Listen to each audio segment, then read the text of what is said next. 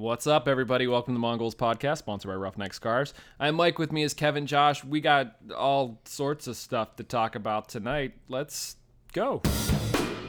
Can you believe that, guys? No, I mean, that is one of the craziest sequence of events we've seen in quite a period of time. In the top right corner, gentlemen. Out to the middle, back to Kroos! Oh, my God. He stands up next to a mountain. He jumps it down. Happy Labor Day, gentlemen. Right back to you. You too. I guess. Is that a thing that people say to each other? Happy Labor Day? Yeah, I don't know. Mike at OneCheck37 from Twitter said, better choice, hot dog or burger. Did you guys do either today to celebrate Labor Day? No. Yeah, I really didn't do anything special. So what did you eat? What did I eat? I had a rice bowl with sweet potatoes and bok choy and some onions. Feels very anti-American. Josh, what did you eat? Peanut butter and jelly sandwich at work. Okay. That's pretty American. That was as pathetic of a meal as it gets. I was going to say, okay, if you had your choice, hot dog or burger then. Josh, hot dog or burger?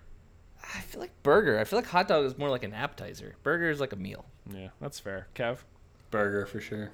We did kibasi on the grill tonight, so I'd say Good call. neither. Yeah, there's a place out near here. It's about 20 minutes away from us, called Bardine's Smokehouse, which is just like you walk in and it's just like meat everywhere, and they do a kibasi that has jalapeno cheese in it. That's some good sounds good. stuff. So, yeah, yeah. So okay, Josh, it sounded like you work today. Yeah. I went into work today, got some hours in, and yeah, I was the only one there. I think there might have been one other person there, and it was like kind of a nice thing. She's like, put headphones on, no one else is there, get some work done. Yeah, it wasn't bad. Yeah, Kev, did you do anything today? I did not do work. I played video games a lot today. That's pretty much it. I was about to criticize you, but I spent at least part of my day watching a few episodes of the show that you guys turned me on to, All or Nothing, Manchester City on Amazon Prime. And look, I'll just say this. 2 years ago, when we started doing the 3PL show, I was sort of looking for a Premier League team because I didn't have one at the time. And I looked at Man City because I was a big fan of Pep. And I was like, should I do it? Should I not do it? And I ended up ultimately settling on Spurs, and that was my team. 2 episodes into watching All or Nothing, and I want to go buy a City kit. Like the way that the show is put together, and this sort of like it got the gears turning a little bit. It conveys to me that so much of people's fandom and people's passion about things can come down to narrative, like. There was a show that we liked watching, I think it was called The Contender, years ago. My wife and I can't stand boxing, hate boxing, absolutely love this show, and it basically followed these guys. I think Sylvester Stallone was the host, and it followed these guys who were amateur boxers, and every week, 2 of them would get in the ring, and they'd fight, and whoever lost had to go home.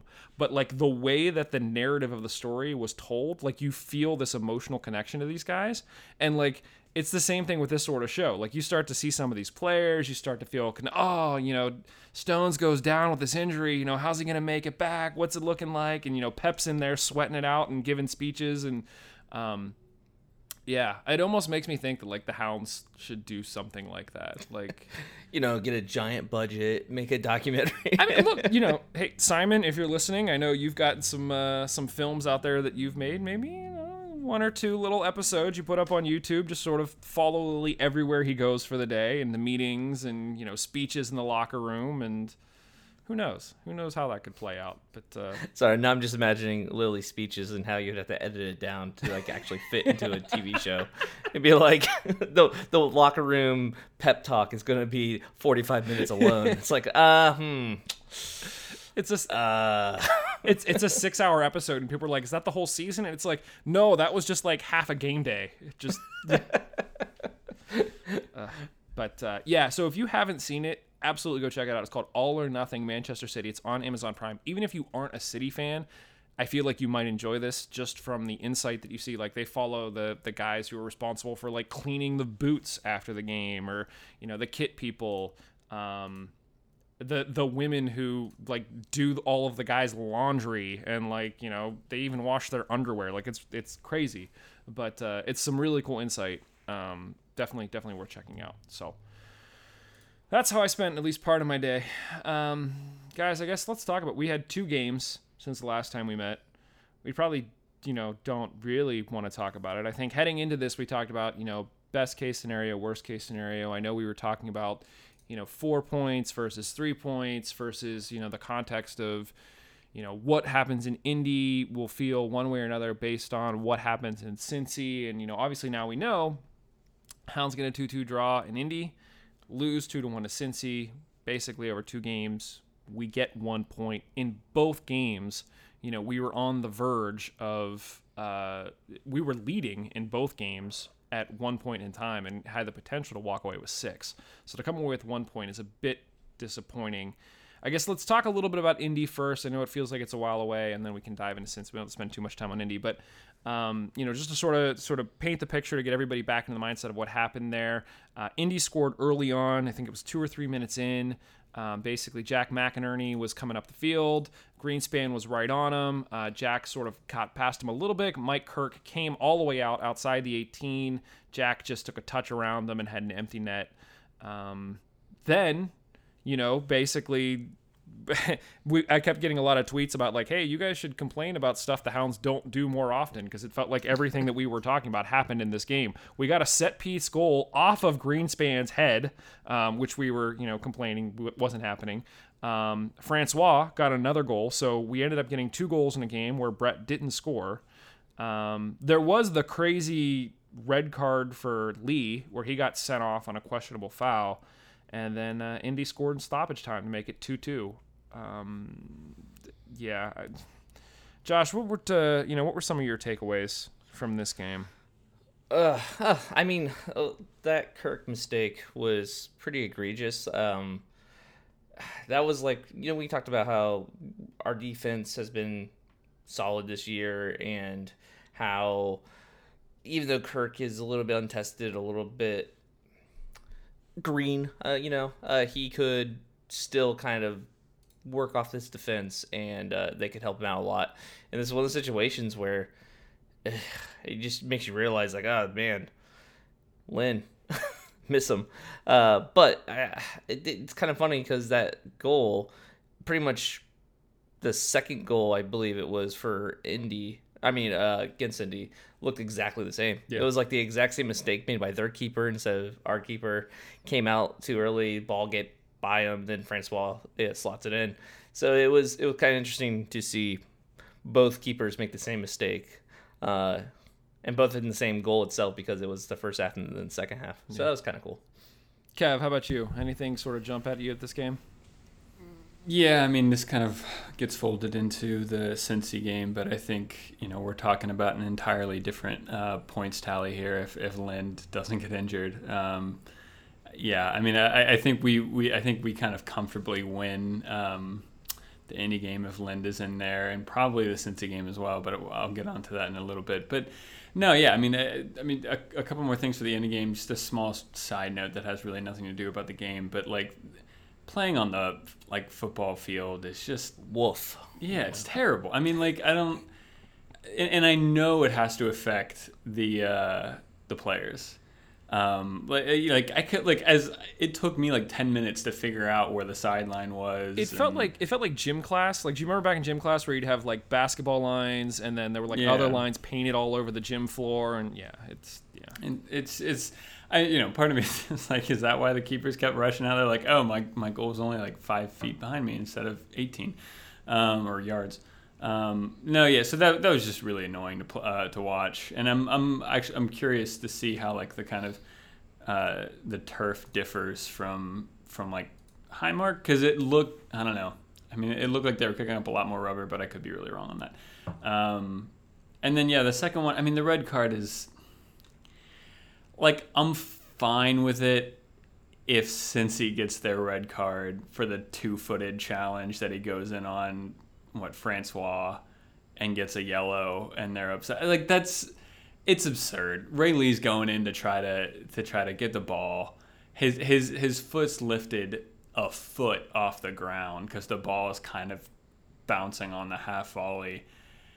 And yeah, his studs are up, but he's going to trap the ball, and the guy just kicks it away before. It's at best a yellow card, never a red card.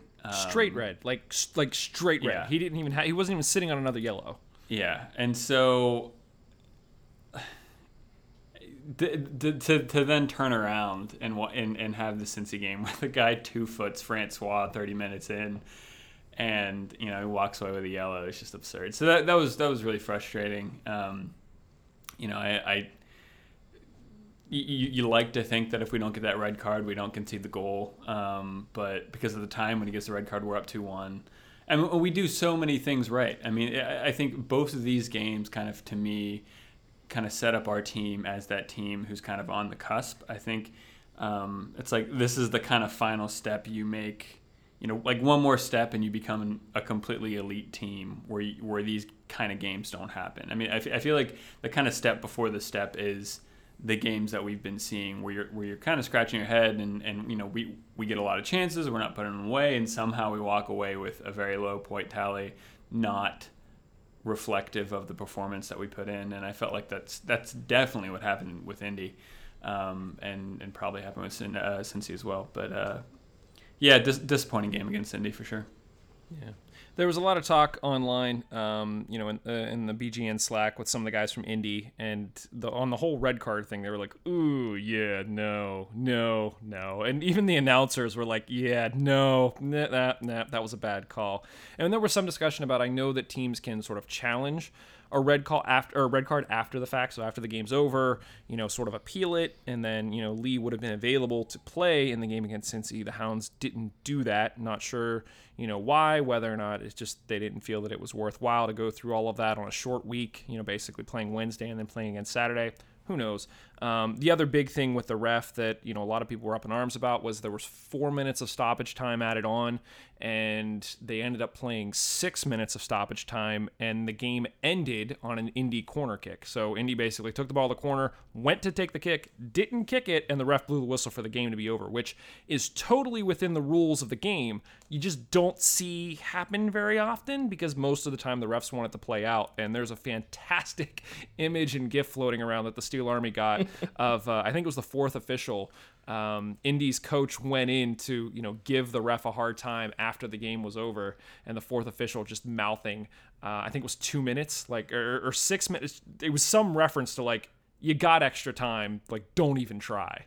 Yeah, she was pretty much points at him, tells him to walk away, and she puts 2 fingers up. She goes, "You got 2 extra minutes of what you were supposed to get. Go away." And it was just the anger on her face and how I don't know. I like that because if you're going to, I feel like a lot of times the players and the coaches even they backtalk way too much anymore. It feels like they run over these refs sometimes. So I mean, obviously that call was BS, and I feel like giving them 6 minutes at the end instead of 2 minutes was BS. But I would rather a ref be consistent with their calls, and if they're consistently that way, that's fine. And then also if they need to back up what they're saying. They can't kind of waffle back and forth and let players push them around, let coaches push them around. So I was actually happy with that part. But yeah, the fact that they gave them it was supposed to be 4 and they got 6, and the goal happened after the 4-minute mark, I believe. So it's ugh. Yeah, it was rough. And Josh, to your point, you talk to any of the players and the coaches, and I think if nothing else, that's all they want is that consistency. If you're going to be bad, be consistently bad, but at least we then know the rules that we're playing within. Whereas if you're constantly changing the calls that you're making, then it just, you can't play that way. It's difficult. So it would have been nice to see the main official sort of back it up like that rather than having the fourth official do it for him. But, what are you going to do? So, unfortunately, 3 points slipped through our hands, and we end up with 1 at Indy. Indy's a good team. There's not... We should have won, but we didn't. And I think we'll talk about that, after we get out of this whole Cincy discussion, too. I guess, was there anything else in this game, guys, before we jump into Cincy? Like you said, Indy is a good team, but they didn't deserve a point, and it's just that's the most disheartening part is because Indy is a good team. We went away to a good team, and should have walked away with 3 points. I think probably, I don't know. It's hard for me to say did enough for the 3 points when you have goalkeeping errors like we saw. Like I don't want to throw Kirk under the bus too much here, but I mean he there were some saves he made at the end that were like stand on your head type saves. He grew into the game, but that first one... it was a fine save. It was a save. But yeah. I wouldn't say he stood on his head for it, but yeah, it was a fine save. Yeah, so... I would say, I praise Greenspan a little bit more. That header, that whole set piece, it looked like it, was a rehearsed, way to do it, a setup, and it was just great to see him actually get one in the goal. I believe it's only his second professional goal ever, first one for the Hounds. And yeah, it's just great to see, and hopefully we see more of that because that's what we've been asking for from him, and props to him for getting it. We need to come up with a new list for each show of things we're going to complain about just so that they happen like in the following game. So Joe, you don't score enough with your head, man. You don't do it. You just got to do it more often. We've been talking about Greenspan's lack of goals for a while now. This isn't anything new. Are you trying to take credit away from us, Kev? What's going on here? I thought you were on our side. You were the worst. The worst. Speaking of the worst, Hounds go to Cincy. Kev, you talked about, dropping points where we go away. We probably shouldn't have dropped points. Hounds lose 2-1. Oh, man. Kev, okay, so, full disclosure. We had people over at our house at the beginning of this game, and I couldn't pull myself away, but I kept checking my phone for stats. I saw 0-0-0-0. Great. Turned it on just in time for Romeo's goal. Was all into it. Fully intended on going back and rewatching the game start to finish, and just couldn't bring myself to do it. Instead, I watched like 2 more episodes of All or Nothing, Manchester City today. So, Kev, you said that you had a lot of takeaways from the at least the beginning of this game. So what was at least one of them that we can get started with on? Yeah, I mean, so we expected Lilley to kind of come up with something special here for the Cincy game, and I think he did it. I mean, I was surprised with the lineup he rolled out with, the formation he rolled out with. I mean, to start K. Banjo up top away against Cincy when he's probably severely lacking match fitness. Same thing with Romeo. Was a big call, was a really big call, and then to roll them out in the way they did. I mean, it was kind of like he was like, "Nah, I'm not even gonna play midfield." It was he played one midfielder essentially. It was like Dabo, and that was it. He had his back five, plus wing backs or whatever, and then you kind of had the front 3 attacking midfielders with K up top on his own. Also interesting to note that it's Francois in the middle of that attacking 3, and Forbes is the one who's pushed out to the right. Usually you have your pacier players out wide to kind of attack the channels, and he decided against that. And I think I'm gonna keep talking about other things. I'll get back to that kind of decision that he makes there. But then he also plays Vanky Azil at left wing back. I think that's the first time he's played that position all year, which is just like another tick to his belt. He's now played center back, left wing back, defensive midfielder, attacking midfielder. Yeah, he's nuts. Honestly, if Lind isn't recovered, put him in net. I'm sure he'd do amazing. But yeah, I thought it was fascinating. He was like, "All right, I'm playing Dabo, and that's it in the middle." And then, but yeah, it seemed like he kind of played Francois in the middle attacking 3 because he kind of identified that since he liked to maybe build from their defensive midfielders a bit more. They like to build centrally. I think a lot of the times what we'll do is maybe we'll get the ball, if we can, out to our wing backs and then distribute the ball from there. So we kind of like to distribute the ball out wide. Whereas Cincy, at least I noticed for the first 20 minutes or whatever, they had a resistance to do that, and they kept wanting to go back inside to their more defensive midfielders. And to have someone like Francois who has legs to get around the field and close him down a little more, I think makes a lot of sense. I mean, Forbes is a bit more kind of lacking athleticism than Francois, so it makes sense in that way.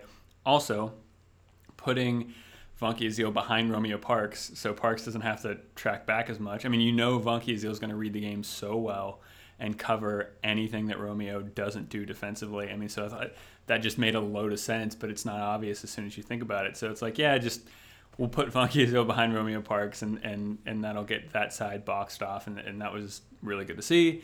So I think just the way he kind of rolled out tactically, tactically with his formation and his system was fascinating. I think it was different than what we've seen all year, and I think it worked. I mean, I think we controlled them really well for the first half. One of the things I mentioned in the Cincy Soccer Talk preview pod was, if we can defend in the middle third of the pitch, I think we'll be good. And we did that. I think we played a relatively high line than what we're used to. Our center backs were pushed up pretty high. And those kind of 4 attacking players really kind of keep the pressure on, and we played a high line, and it worked. And I think since he struggled to find answers to it, I think they did. For me, they really didn't mount any serious chances in the first half. I think Greenspan clears one off the line, but that's it. I'm scratching my head how we don't walk away with at least the goal in that first half. So that's the frustrating part. I think we started out so well. I think we shocked them tactically, which isn't an easy thing to do. We set up so perfectly, and I think we did everything right, and we still lose 2-1, and that's the frustrating part. Josh, you mentioned on the full 90 that this was just you were disappointed, but this was still a fun game. Do you 2 days later, do you still hold to that? Yeah, I mean, there was a lot of great stuff that happened in this game for the Hounds. Going back to that save, I think it was like around the 26-minute mark. Greenspan just barely saves it out from the goal. He kicks it right out of it, which might be another Kirk mistake there, the way he was trying to close it down. But yeah, Greenspan just killed it there. And then I never felt like this whole game except for the last 10 minutes, but I never felt like we were the lesser team. Like, it felt like we were dominating, especially to be away in front of that crowd in that atmosphere. And even we had a game plan, and it felt like it was working. I will say that I mean, as soon as you see that penalty kick with Banjo, and it goes super one of the worst high penalties I've ever seen taken. Like, it was a gut punch. It was, how do you regroup after that? And I never felt like Banjo did. I felt like the whole rest of the game, he just never really seemed to be that big of a threat, and it just sucked. Yeah, I mean, I have a lot of positive to say, but it's all for naught because of the last 10 minutes. Was there a card given on the Banjo takedown? I saw the replay, and it was like a 2-footed scissor kick, just get him out of the play. No, and that's one problem I had. I think I mentioned on the full 90. So Lasso had the yellow card in the 38th minute, which should have been a red. Yeah, but he got a yellow for it. Okay, and then he's the one that tripped up Banjo. Was he? Yeah. Holy crap! It was Lasso. He got no card for it. He got nothing for it. He should have been off. So it's like, why was he still on? I think if I remember right, there is something about like a double jeopardy type thing where you don't want to give a player a card and allow a penalty kick. Is that a rule that I don't know? Like, I feel like I've heard about that before. Like, if a player gets sent off, it's kind of like too harsh of a punishment to get them sent off and to give them a penalty kick. I don't think there's an official rule, but that's something that's been discussed at length in terms of should it be a role, and I think it's often at the ref's discretion to do what they think they should do. And I mean, in all honesty, if Kay buries that goal, then are we caring so much that Lasso didn't get a yellow on that? I mean, absolutely. Because then they're down for 10 men for the rest of the game. Right. He was kind of a dick, so I would have preferred him getting sent off. I'm not gonna lie. He was a jerk the whole game. Yeah. So I would have been fine with it. And past games, just watching him, he's always kind of like the one that's, I don't want to say the enforcer, but kind of the enforcer. Yeah. But yeah, so that really bothered me, the fact that he didn't get sent off, and he had 2 penalties that really were pretty bad. 2 fouls, I should say. Yeah. But yeah, this whole thing, though, kind of this game and the game before it, us conceding goals late, and it feeling like there's just something there. I don't know if it is fitness, or we can't close out games in the final 10 minutes because of fitness issues, or it could be mental fitness. It could just be we need better mental fortitude to stay focused for the whole 90. And it's getting tired to see, and it's something that I feel like is haunting us from previous seasons. It's just something that has not gone away. It's like the last bastion of our old Hounds pre new era. At Kyle McHenry on Twitter said, in the second half of the season, 4 out of 11 games have had a result changed because of an 80th plus minute goal against. Personnel is largely the same. What gives? Josh, you were just saying maybe it's fitness. Kev, do you have any sort of thoughts as to why we've all of a sudden started giving up late goals, whereas previously we were shutting them down? I mean, it does feel like the season's kind of catching up with everyone. I mean, it certainly feels like that from like a fan's perspective. I mean, watching the Cincy game, it did seem like before thinking about it deeply and actually going through my head to realize the situation, it did feel, I was like, do we have like 5 or 6 people injured? Like it felt sluggish. Things felt sluggish, and that could have been, third game in like 8 days or whatever. On the road again. But yeah, it kind of feels like the season might be catching up with us. And honestly, what it might be is, look, most games we're not dominating possession.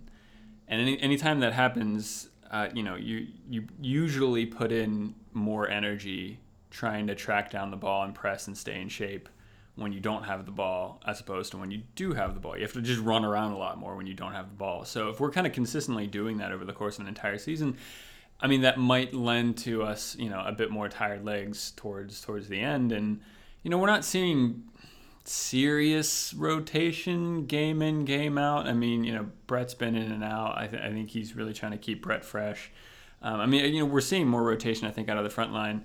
But, I mean, the likes of, Greenspan, Hugh, Adewale, Funky Azio, Forbes has played a lot of games. It feels like Francois has played a heck of a lot of games for the kind of style that he plays. So it might be this season just catching up with us, but yeah, it certainly feels like that. And it could be they've defended so much all season, and when you keep defending in this way, sometimes you just kind of you break, and hopefully it changes with the playoffs coming around the corner.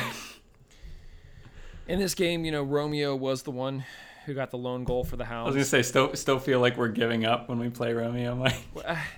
I mean, again, this was something else that we complained about in the last episode, and Romeo comes out and scores. So, but let me ask you this. Aside from the goal, and I'm not asking this to be a jerk, because like I said, I missed pretty much the first half of the game. Did you see more from him in this game that you think warrants more playing time? Or the goal was a good finish, but was it sort of a right place, right time sort of finish? Josh, if you're grading Romeo on a scale of 1 to 10, 10 being the best for this game, where do you put him? I mean, the problem isn't the scoring. The problem is everything else that players are expected to do, especially in a Lily team. He doesn't feel like he's willing or able, I don't know which one it is, to do the defensive stuff. He's totally focused on scoring. Like, he seems to just kind of stop running as soon as the play gets past, his area. He's like, okay, I don't have to hustle now because I'm no longer expecting to score a goal. I'll let other people defend. And that's what it felt like the whole time. It just felt, Liz said lazy. I don't even think it's lazy. I feel like it's just like he doesn't think it's his job to do that. Like, I don't know if he's just like, no, okay, I'm good with that. That's what it is. So I don't know. I feel like the goal itself was good, and you can't really say too much negative when, we need goals and he got the goal. So he did what he was supposed to do, but I don't know if the result would have been a little bit different if he would have been hustling back to help with the defense and forward. You know what I mean? I don't know if that's his job, though. I don't know if that's what he's being told to do by the coach. Like, maybe Lily's like, no. We used to always hear Lily yell at Romeo when he was playing more to, go forward, go forward, go forward. But I don't know if that's exactly the same situation or not. Yeah. I will say once Nico got subbed in, like, minutes within getting subbed in, he ripped a shot right off the keeper that came right back to him, and he had an empty net, and he skied it as well. But that was a case where it felt like everybody in Cincy was ready to crap their pants because it was Nico being Nico. Kev, I feel like I cut you off there, like you were going to say something about Romeo. No? No, nothing really. I was just going to say, I mean, look, I don't think he's... Like, for example, I think Kenardo Forbes pretty much ran that game. I thought Forbes had a great game, especially early on. I think his touch is incredible. I think everything positive that came from the attack kind of came through Forbes. So he's not on that level, Parks. But he's certainly not, like, I think, a weak link and a chain of the entire team. I think he's fine. He's not putting in stellar performances, but I think by no means is he, terrible. He gets the goal. I think it's a good finish. Look, I think Brett is probably the only one else in the team that can kind of put score a goal like that. It's top corner, quick one shot, left foot. We don't have a lot of people that can do that. Excuse me. Kay had an off game. I don't see Kay doing that right now, especially now. Maybe if he gets a run of games and he builds up his match fitness again. But the fact that we can, and I mean that's another thing, right? I mean, if we can just bring Romeo on for the last 20 minutes and he can come in cold and still do things like that, he doesn't really seem like a player who needs to work himself into the game. It feels like he can just kind of step onto the pitch and just say, yeah, give me the ball, just put it in the top corner. And so, he has that in his locker, which I think is really useful. So no, I don't think he's not in my top 5 performing players of the season. I don't think he's not pulling up trees. That's a phrase, right? Is he in your top 11 players for the season? Probably not. But you need at least 18, right? No, it was just to go through it. When you said the top 5, you made it sound like he's potentially on that cusp, and I'm like, he's not on that cusp. But it was a good finish. I'm not knocking him. It's just Yeah, I think I was gonna say. I'm gonna say in my dream 11 for the Hounds, he's probably not in it. But my dream 11 probably looks really soft attacking too. So. I don't know. I think we still. I mean, we've done really well across Indy and Cincy to get more goals from around the pit. 3 different goal scorers who are not Brett, which is a positive thing, and we need to do more of that. But yeah, if we're still gonna make defensive blunders like we've had in the past two games, we're gonna start to have to get into kind of a shootout, and we need a heck of a lot more goals to do that. So that kind of reminds me of the sub situation for this game. In the 70th minute, Coach takes off Francois and puts in Brett. And I remember right before seeing that, like when we saw Brett getting ready to come on, everyone in the Discord channel for the Steel Army were talking like, oh, do you think it's going to be Parks? Do you think it's going to be Banjo? Who's he coming in for? And he comes in for Francois. And everyone's just taken aback. Like, I didn't think Francois was doing bad. I thought he was actually doing pretty decent, and it seemed like a weird substitute. Then in 8 minutes, he also subs out Parks for Zemansky, and Zemansky's not that type of player. So it felt like maybe he had those swapped. For some reason, maybe he just was trying to put some extra offense there for a couple of minutes, just see if that would do anything, and then kind of abandoned it and subbed in Zemansky.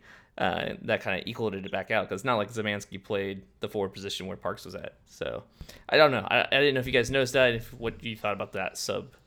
It felt like, yeah. I mean, I think for a large portion of the game, I think Lily was happy to just have, a line of defense and a line of attack, and just kind of forego the midfield and just try to see how that plays out, be a bit more chaotic, and try to get Cincy uncomfortable. And I think in that way, kind of maybe the Brett sub makes sense. And then as the game goes on, he's thinking, all right, well, tired legs, things are going to start to maybe get a little more intense here. Maybe we just need a bit more calm control in the center of midfield. That's why you bring on Zemansky. I mean, I can kind of see it in that regard.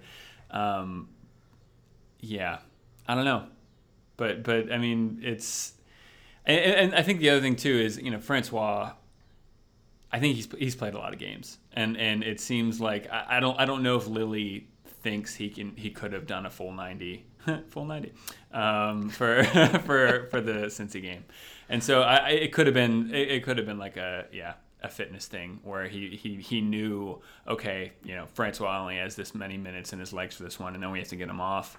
But maybe he still wanted to attack in that moment of the game. I don't, so there's a bunch of different things. Yeah, all speculation, I guess. It made me sad just because I know Francois works well with Brett, so I wanted to see that dynamic in this game for at least a little bit to see if we could make something happen. But then it just went away. Granted, this is also before the goal, the first goal that they scored, so we were ahead by 1 at this point, which is also why I was kind of confused by the whole Francois and Brett situation. I was like, we're not even needing a goal right now. Like, I don't know, it was weird, but I'm just wondering if that made a difference or not in this game, because then pretty much right after Zemanski comes in, like 2 minutes after, a goal happens for Cincy. Yeah, I think sometimes we talk about sort of the chess match between the coaches, and that could have been a situation where Koch is looking at it going like, wait, they're up a goal and now they're putting on more forwards. Like, what are they doing? Like, just trying to keep them off balance. Which it sounds like Lilly did a decent job of in this game, both in formation, in terms of where players were at, and all of that. So yeah, I think it definitely plays on the mind of our opposition. I mean, the commentators talk about it all the time. They have visual graphics for it, like watching this Cincy game. Oh, the Riverhounds have only let in 14 goals this season, and so it's if the Hounds, if you're playing the Hounds and they go 1-up on you, I think already you're thinking, crap, like, here we go. And then you pull on Brett and you're like, holy crap. Like, 'cause if you're thinking if they get 2, like, we can't pull it back. And so it could have been something like that. I mean, we all know Cincy's a huge game. We're at their house. We want to make a statement. So it could have been something like that. But yeah, Mike, I think you're right. I think Lilly's thinking on a whole nother level here in these type of matches, which is just weird because like I've talked about, I talked about his setup at the beginning, and it felt so perfectly personalized to the Cincy game, and it felt different. And then I'm wondering, like, I don't know, it feels like the majority of other games, especially recently, it hasn't seemed that different or unique. It's kind of like felt pretty consistent, and as far as the players who are playing where and what they're doing and all this other stuff, it seemed like we did something significantly different for the Cincy game, and it worked. And it's just like, okay, well, like, surely we're doing that level of analysis for every other game we're playing. Like, why isn't this working more? I don't know. But also a very, very, very quick shout out. I thought Adewale had a huge game. I think all the center backs had a really good game, but I think quietly Adewale is having an incredible season for his age and his experience and all that kind of stuff. I thought in particular in this game, I think he had to deal with a lot, and he dealt with it really well. Kev, to the point about sort of tactics and whether or not we do this for every game, I'm sure that we do it for every game, but not to give Cincy too much credit, but like, it could be just the case that Cincy's doing things so much differently than everybody else that it warrants a change like this, whereas we can get away with not changing up the formation so much against playing against other teams. So yeah, I guess, guys, before we get into some of the questions that people submitted, specifically Laura Allen submitted one that I really want to spend a little bit of time talking about. Is there anything else that any other takeaways that you guys want to dive into about this game in particular?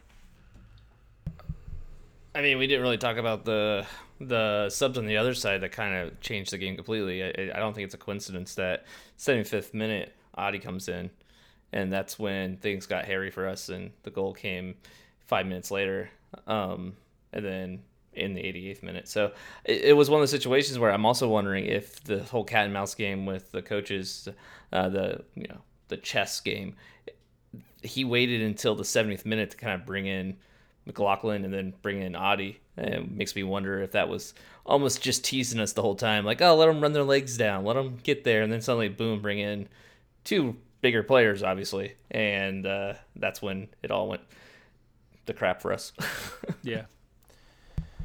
I mean, also shout out to it looked like we had a decent showing for fans there. There was a couple of them in the corner, and it was good to see on TV. I think they got a lot of screen time because they were right by one of the corner flags. So yeah, that was I was really happy to see that. Okay, I guess we'll get into it. So today, or earlier this afternoon, I was just like, oh yeah, we're recording. And so put out on Twitter, hey, we're recording. If anybody has any thoughts or questions or anything like that. Laura Ellen asked, how long is it appropriate to cry/hit a punching bag after the past 4 results?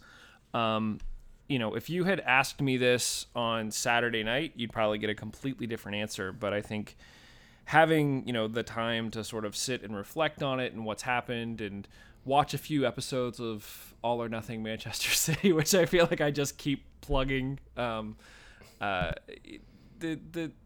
yeah. I was gonna say, is that a new bingo thing? It Like should we be. need It to- should be. It's gonna be. Manchester City, yeah. And, No, I mean, I think the one thing that I found very interesting in watching that, there was an episode, and it's just because of what I've seen.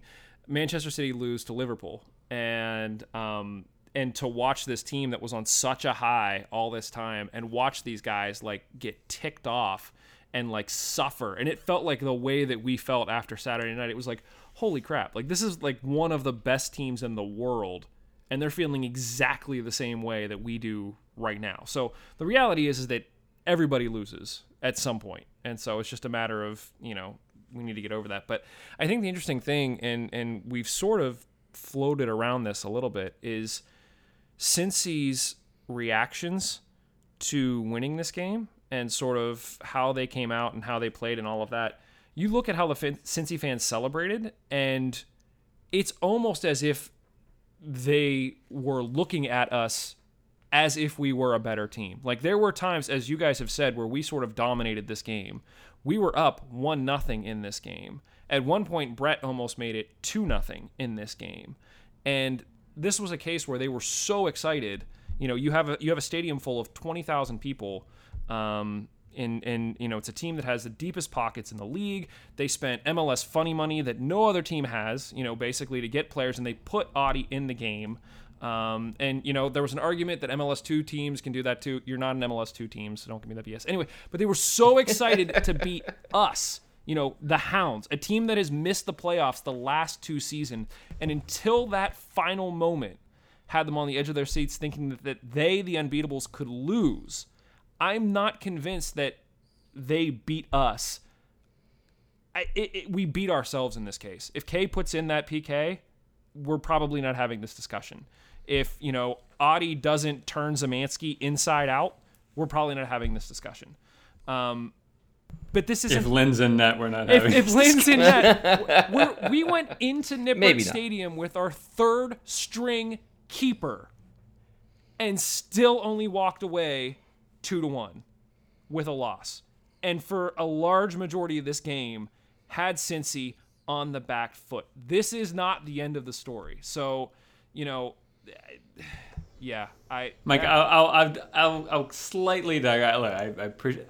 Not trying to say your opinion is not legitimate. I'm not trying to say your perspective from here. How do I do that? is legitimate. But no, the only slight kind of tweak I would make to that is, I don't know. I don't want to define our importance through the reaction of other teams to us. Like, I don't know. We know how good we are. We don't need Cincy to tell us that we're good. You know exactly. what I mean? Like, we don't need their reaction to kind of justify that we deserve, to beat them or any kind of. So it's kind of how we build our own identity, not. No, I'm not, and I'm not saying that we should define ourselves in the way that other teams look at us. What I'm saying is don't. Yes, the most recent 4 games are disappointing when we have such high expectations for this team, but don't think that because the most recent 4 games have happened the way they have, that all of a sudden this team is not dangerous, is not going to make the playoffs, does not have the potential to make a playoff run or anything like that. Like, there's still a lot of games left to be played in the season. It feels like after a game that's this high in Cincy, to turn around and feel like, well, that's it. Like, nobody's going to beat Cincy now. And for large portions of that game, that did not feel like the case. And so I guess my point is you while it feels like you should be hitting a punching bag, you probably we pushed a really good team close, and at their home in front of a big crowd, we pushed a really good team close who has more resources than us and all that kind of stuff. And that's really positive. Yeah, and by the way, I don't know if you were planning on doing this at any point in the podcast. Don't tell me where we are in the standings. I have not looked at it purposefully for the past couple of weeks. I don't want to know. No, you're right. I mean, it feels like, okay, if you look over the past couple games, if you go a couple weeks back, you'll probably find audio of us talking about how we could potentially finish first. This could be this is fake news. This could be, we could be breaking records left, right, and center. We could be, doing all this stuff. And so now to fall away from that and be where we are now, yeah, it hurts. It sucks. It's not fun. But I think at the same time, we can kind of accept that, take that on the chin, and now maybe turn around a little bit more and say, well, once again, look where we are compared to where we are last season. This is a heck of a season. I kind of look at it as the season after Leicester City won the league. They're in the Champions League and they're going far. They're playing all these big teams and they're not doing well in the league and they know that. And they finally get knocked out of the Champions League and they're like, well, whatever. We had to go. This was fun. Now we can actually enjoy where we're at and all that kind of stuff. And there's a little less pressure to it. I don't know. That's kind of now the new perspective I'm taking. I think, I kind of realigned my goals my goals, my goals for this team, my hopes, I think, for this team. I think earlier on, yeah, we were top two, maybe knock off Cincy. That'd be huge. Now, we can readjust and we still have a lot to look forward to, over the last few games of the season and in the playoffs. So I think that's still something to really get excited about. I guess one thing I want to sort of reframe what you said. You sort of Leicester won everything. And then after the fact, they were like, this is fun. We haven't won anything yet. So I don't think you're saying... Oh, for sure. Yeah. This has been fun. This is great, guys. Good playoff run and way to make that push. And we'll see you next year.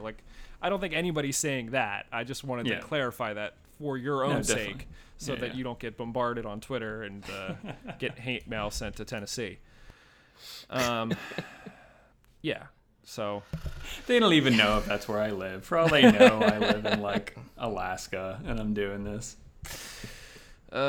Too true. Josh, were you punching or hitting anything, or are you okay over there? I was just kind of one of those deep depressions there for a little bit after this game. It honestly just took the wind out of me to have all the positive feelings from the first half and up to the last 10 minutes of this game, and suddenly have it all ripped away. And I was like.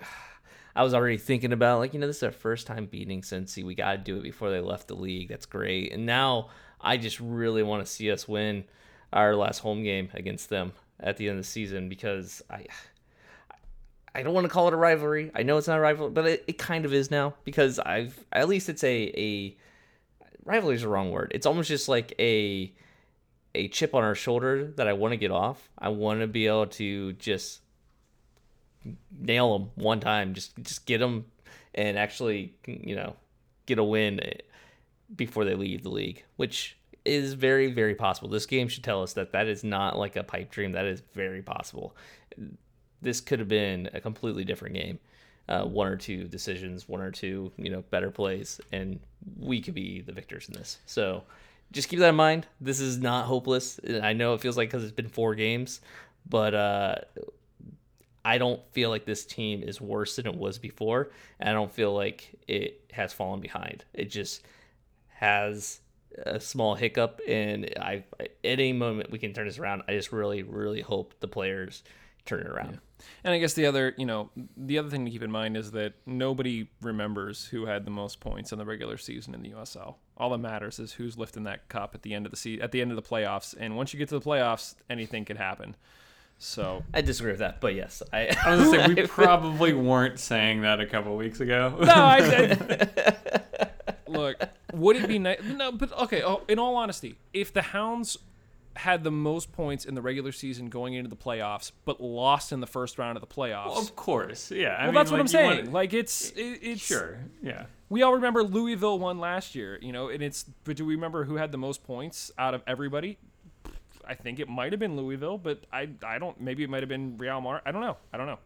Anyway, on this whole point of the last 4 games, King Jeffrey at Plaid Pirate, who had a nice write-up about the game over at uslnews.com, said, although the past 4 results aren't what we hoped for, do you feel that having a bad run now is mildly okay if we end the season strong and have a good showing in the playoffs? I'd say yes. Like I'm all in favor of, getting hot here. Maybe, obviously I think we want to get a win against Bethlehem this weekend, but even if 2 or 3 games from now, if we start getting hot really in the run-ups to the playoffs, I think that would be the ideal time. But I don't have a problem with it. Do you think we've been hot at any period this season? I don't know. Oh yeah, I think so.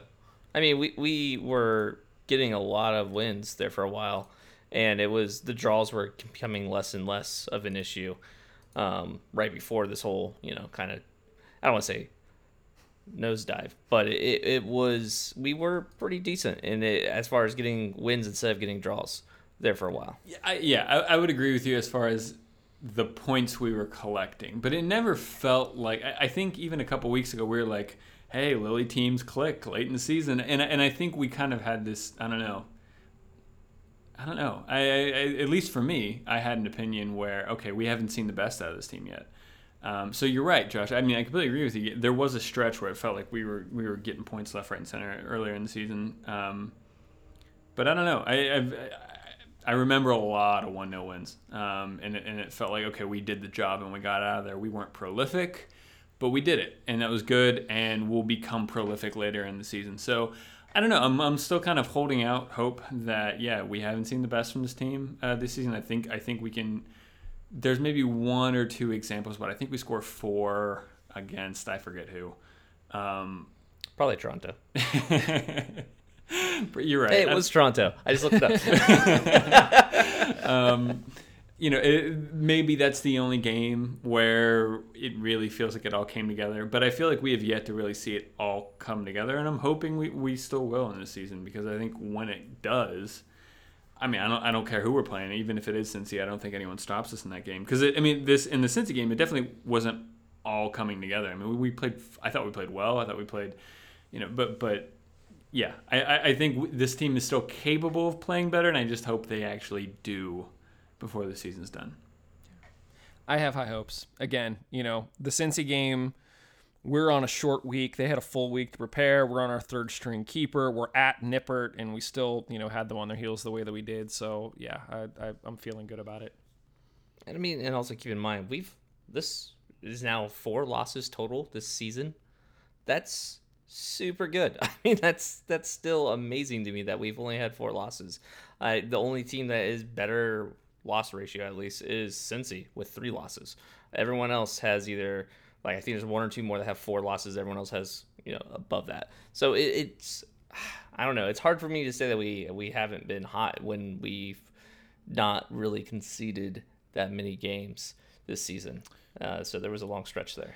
Speaking of conceding, at Kyle McHenry said, winless while Linda's out. Does that make him our MVP?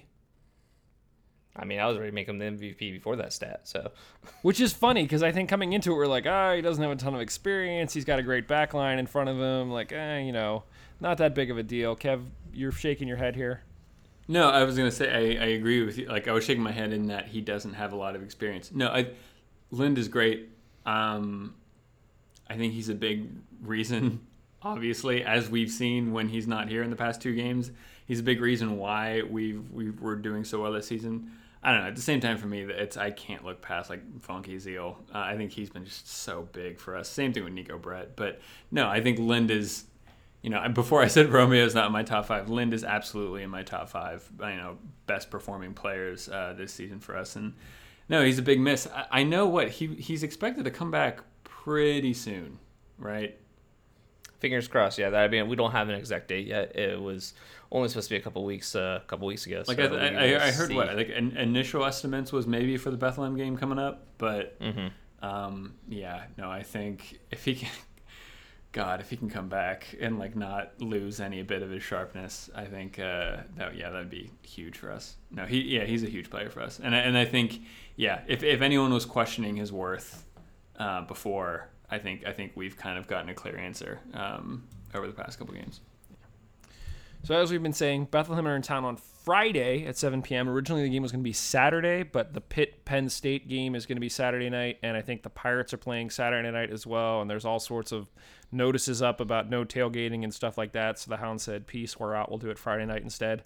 So games at 7. Hi, Mark. I will be there. Evan from the USL show will be there. It's going to be sort of a big party. Guys, what do we expect out of this game? What are we hoping for? Is it 3 points or bust, or...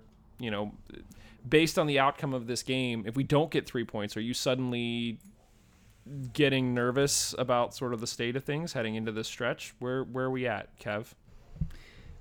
I don't want to comment on the 3 points or bust because I don't know the standings and I don't want to know. I don't want to look.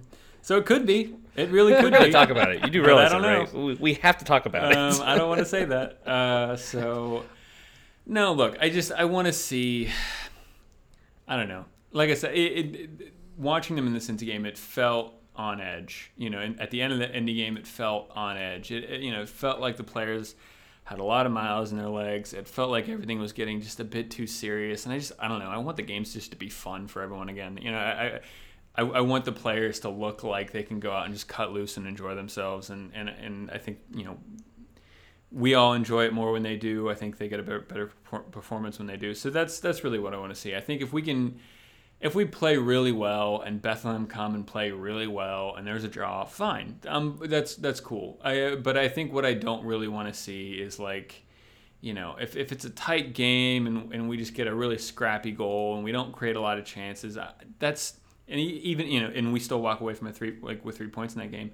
It doesn't fill me with encouragement because, I don't know, I'm still confident that we'll comfortably be in the playoffs.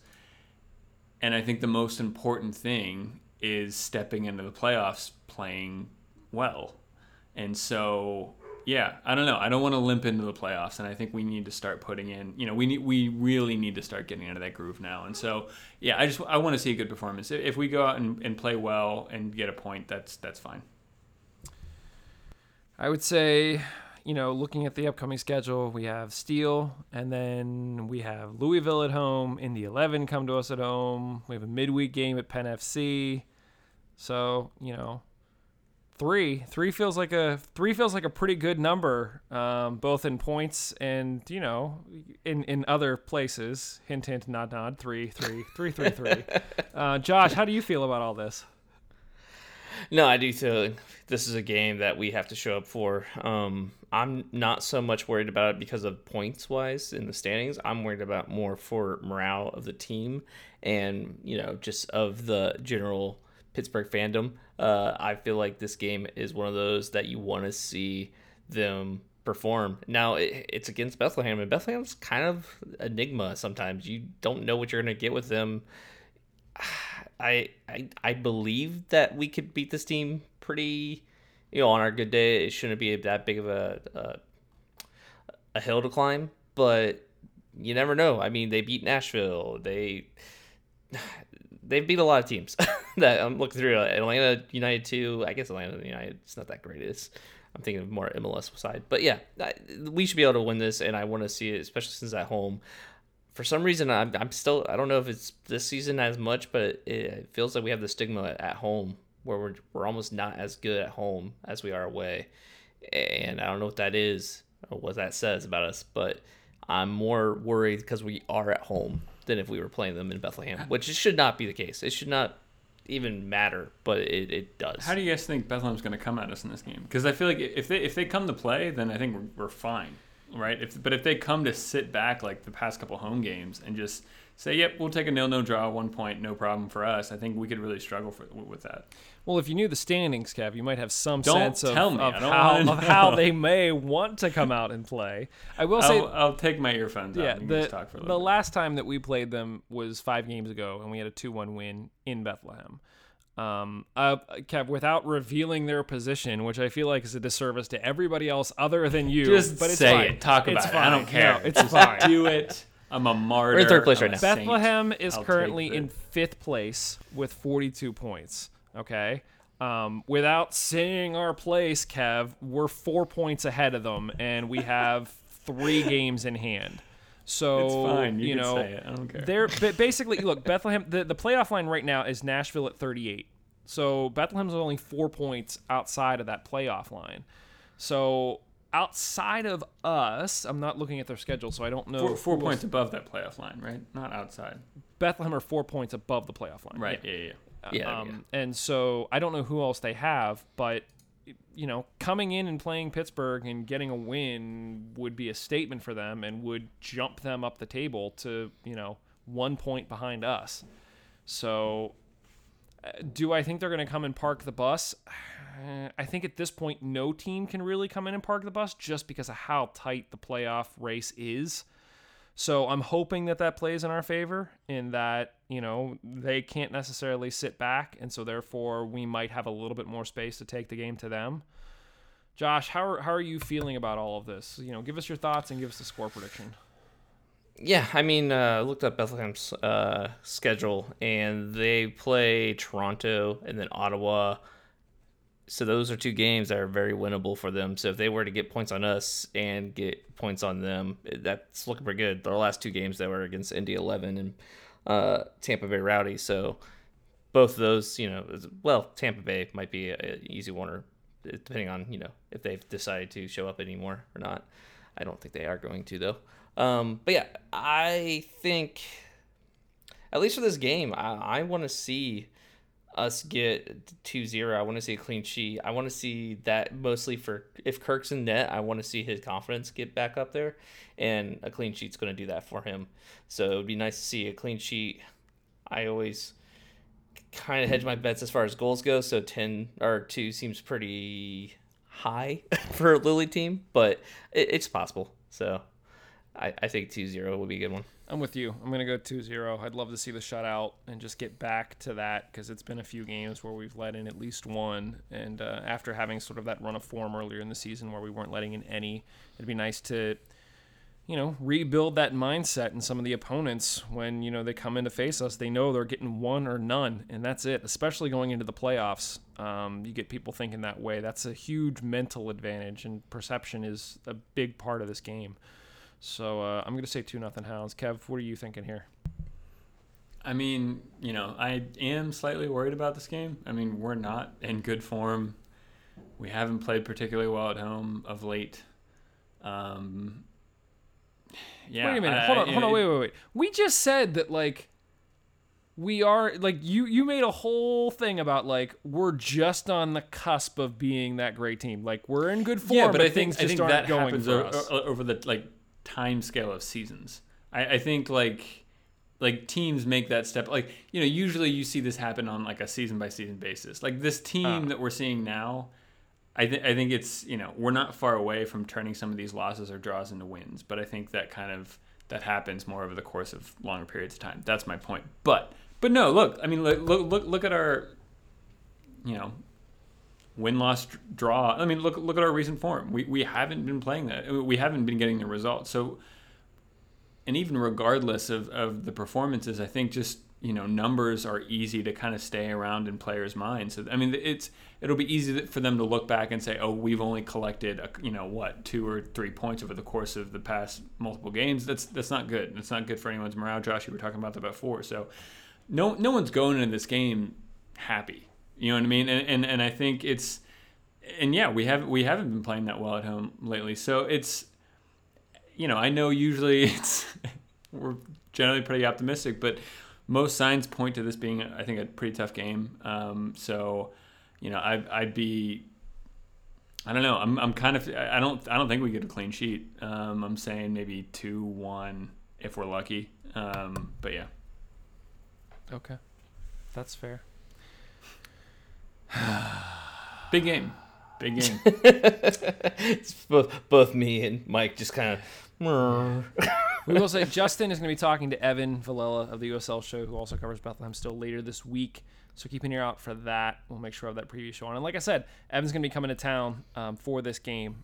So, if you see him in the Steel, I don't know if he's planning on sitting in the Steel Army or not, but make sure you give him a hard time. I'm sure he's expecting it and will relish it. And it's going to be a lot of fun. So, yeah, I think that's pretty much it for this one, guys. I feel like we went a lot longer than usual, maybe. I don't know. Just a little bit. Yeah. So we'll go ahead and wrap this up. Guys, good luck this weekend. Let's go get those 3 points. Thanks to our sponsor, Roughneck Scarves, official scarf supplier to USL, MLS, and US Soccer. Get custom scarves for your group or team at roughneckscarves.com. If you're looking for more great Pittsburgh soccer news, head over to pittsburghsoccernow.com. And if you're looking for the latest on other USL teams, head over to uslnews.com. Check out the other podcasts and articles and things that are there. A lot of stuff going on there. You can follow us on Twitter at Mongols and at WoMongols. Email us at mongols@bgn.fm. Head over to iTunes, subscribe to the show, leave us a review. Otherwise, let us know what you thought about this one. Thanks, everyone. We'll talk to you very, very soon. Cheers. Later. Before you go, please help us to keep doing what we're doing by becoming a supporter of the show. Head over to mongols.com and click on the Become a Supporter button. For as little as $1 per month, just $1, you can help keep the show commercial free while also getting a say in who we interview, the questions we ask, what we talk about, and you can get some sweet gear as well. Thanks again to all of our listeners for your continued support. That's mongols.com. Click on Become a Supporter. Mongols.com. Become a supporter. Thanks.